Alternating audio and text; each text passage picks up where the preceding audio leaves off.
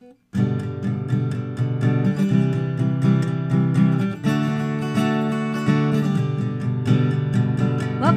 to my messy human life podcast. Oh, yeah. Hello, and welcome to another My Messy Human Life podcast with me, still living my messy human life, Sheena. That's right. I made that up. That song that was never a 1990s pet that grew. Well, not real pet. You're picking up what I'm throwing down, Home Scalet, or maybe you're not, and you have no idea what's happening in my life. Then I'm guessing you are not very alive in the 90s. Sheena, you know it. Anyway, maybe this is illegal. Whatever. I'm still doing it. Okay, here we go.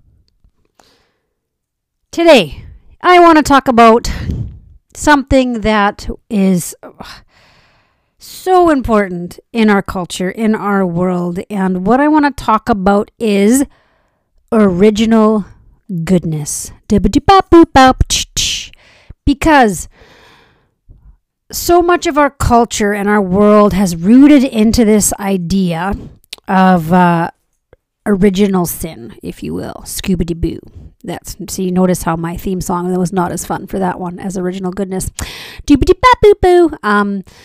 Original goodness, this idea that we are made good at the very core of our hearts, at the very core of our being. That is how we come into this world. And we're going to enter a life that will have ups and downs and so much, but that needs to be our core. I think that this teaching that somehow there's this original sin within, like this badness or something, like I find that to be, and that somehow you need to be good so that you don't have some bad thing happen later on, or hell, or if you go to hell or whatever it is. It's become kind of this toxic thing where if you're being good because of fear of punishment, that's totally different than living out of goodness because you know the core of your heart is good. And when I'm talking about goodness, I'm not talking about right or wrong. Like, I'm learning in my life that there's just so much gray and there's so much situation around everything. But talking about making our choices as best as we can, our guesses, I should say, but rooted in a love, in a goodness, in a wanting for connection. Because when we begin to make our choices out of fear, like and like, what is it, Father Greg Boyle had said? He's like, I went to church when I was a kid on every Sunday because I was afraid of going to hell. But just because it works doesn't mean it's helpful. And gosh, does that ever ring true? Because there's this goodness, there's this beauty, there's this core light and truth that is within each and every person. And what is that? Is it's that we need love, we need connection, we need to hold each other through. And the thing is love or God or whatever word you want to use, as soon as you bring any competition, as soon as you bring any type that some think thoughts or some properly worded metaphors that are created have the right to hold, or that God is on that side, you bring in a competition, you bring in something that just is not going to work to love humanity forward. If you look at where humanity is loved forward, it is in inclusion. It is within the hearts of the people that begin to see differently, that begin to want to include everybody, as opposed to, and how many times in our history, in the name of God, if you will, in quotation marks, have horrible atrocities occurred way too many times. So my hope in understanding this idea of no, you are good, you are already good and beautiful. It's the unlearning of this toxic culture of measure up or punishment, or somehow God can be on one person's side and not another. Just learning this idea of God, of love that is beyond specific circumstance, but a God that holds us through everything. Because as soon as any type of competition or violence comes into this idea of God, it becomes a problem. It becomes heart-wrenching. Because we end up kind of shaping our lives out of those core beliefs. And so I want to be able to talk about original goodness, because when we can root there, and it's nothing to do with belonging to a specific faith, it's nothing to do with saying things specifically right, but I think we can tell within our hearts when we are rooted in love and in peace and in kindness and in mercy, and when we have this drive within us to try to overtake or have power over, or so this goodness wants power with power to. This goodness wants to be able to see that, like, oh gosh, what are some ways to put this? So you hear lingo of people saying, well, I'm put into this authority position because God wants me here. It's like, well, no, things unfolded and you're in that position. But as soon as we tie some sort of deity or whatever to it, then, and especially if our belief is some sort of measure up culture or sin and punishment or whatever it is, it gives an individual a lot of false power to do a lot of harm, and it's really heartbreaking. Whereas when you begin to pull back and to see that every single human being, no matter what language is spoken, what we need is to be met with goodness and compassion and love at as young an age as possible. I mean, eventually, once, I'm not saying, how to say this? Like, eventually, any of this toxic narrative or anything that has been abusive that has happened within us ends up having actions that are very hurtful and harmful and violent, and we have to find ways to restore that being or whatever it may be. But it's not going to be done with more shame or hatred. And so I think if we start to be able to talk about original goodness, not attach it to any fear whatsoever. You are good. You are beautiful. You are a child of love. You are here. You are born.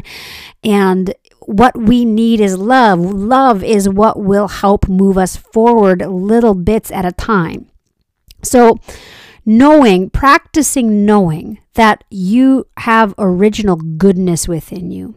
And of course, we have struggles and we have difficulties that come from unprocessed wounds, unhealed wounds. Or if you're born in this original goodness, and maybe then you're brought up in a household that has racism or anger or whatever it is, and that all of that is taught. But what we need when we are babies is being cared for, being nourished, being loved. And, don't be fooled. That never goes away. We always need that to be able to live into our humanity and to be able to reach out and help each other. So not talking about taking sides, but talking about trying to be able to care for and move forward together.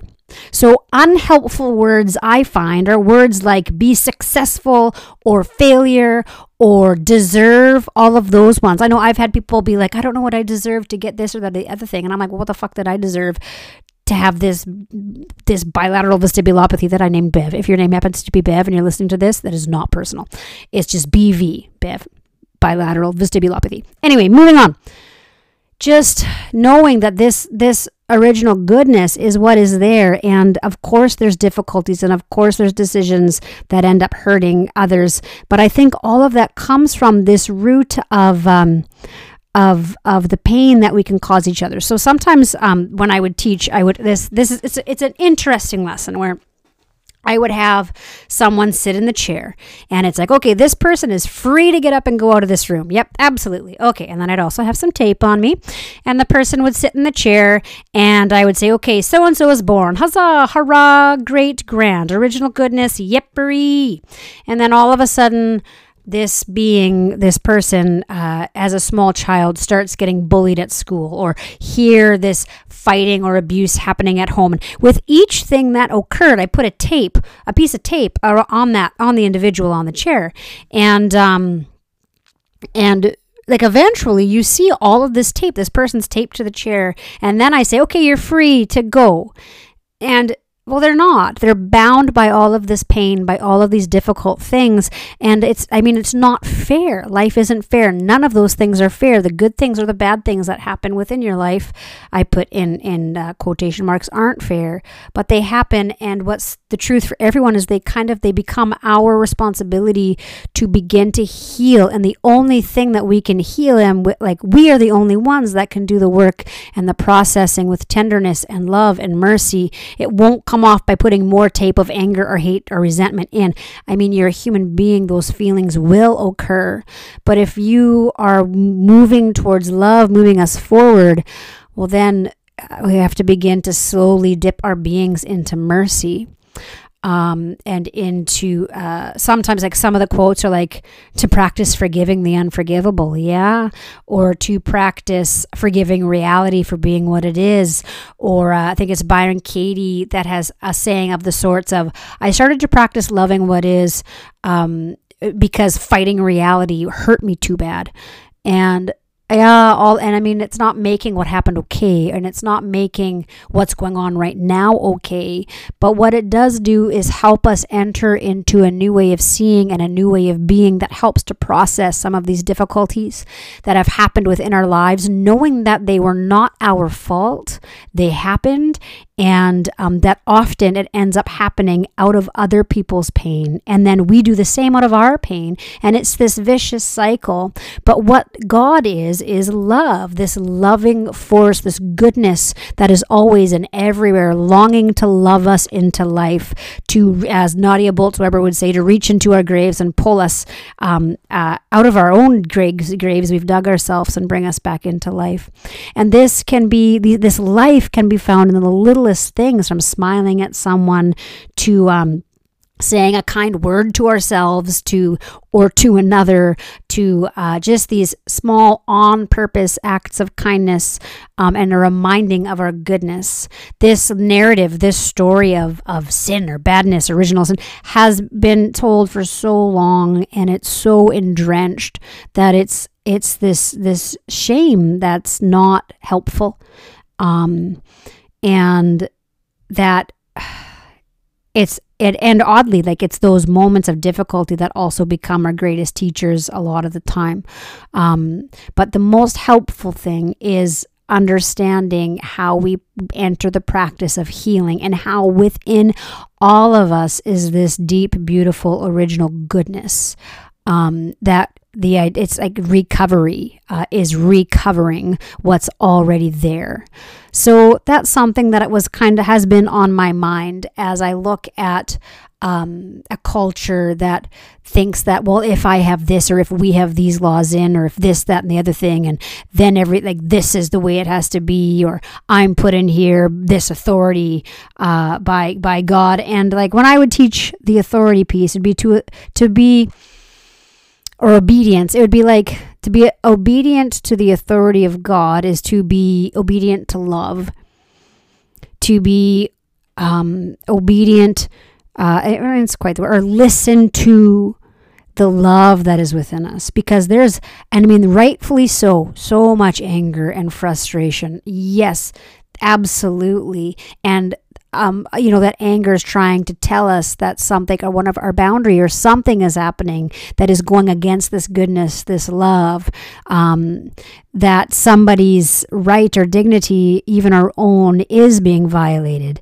And to be able to allow that to be our messenger and give us some fuel to then figure out how it is that we can practice entering this life together in a loving way that helps carry us all through, where we practice getting rid of these ideas of deserve, of success or failure, because I can tell you, like, there's so much pressure to have to be perfect in this culture. And even a kid that might seem like they are succeeding like no one's business, inside is just filled with this angst of having to measure up. And so to be able to shift to this original goodness, to this idea of what matters in life is our connection to each other, not competition, but our connection. And how can we find this competition commonality of love and healing and kindness and tenderness and mercy within our very own selves, within how we see God, within how we see life. Yeah. So there you have it. There's my ramble that I don't even know where it went, left, right, up, down, all over the place on original goodness. Doodly bop boop boo, screw pow. Ciao.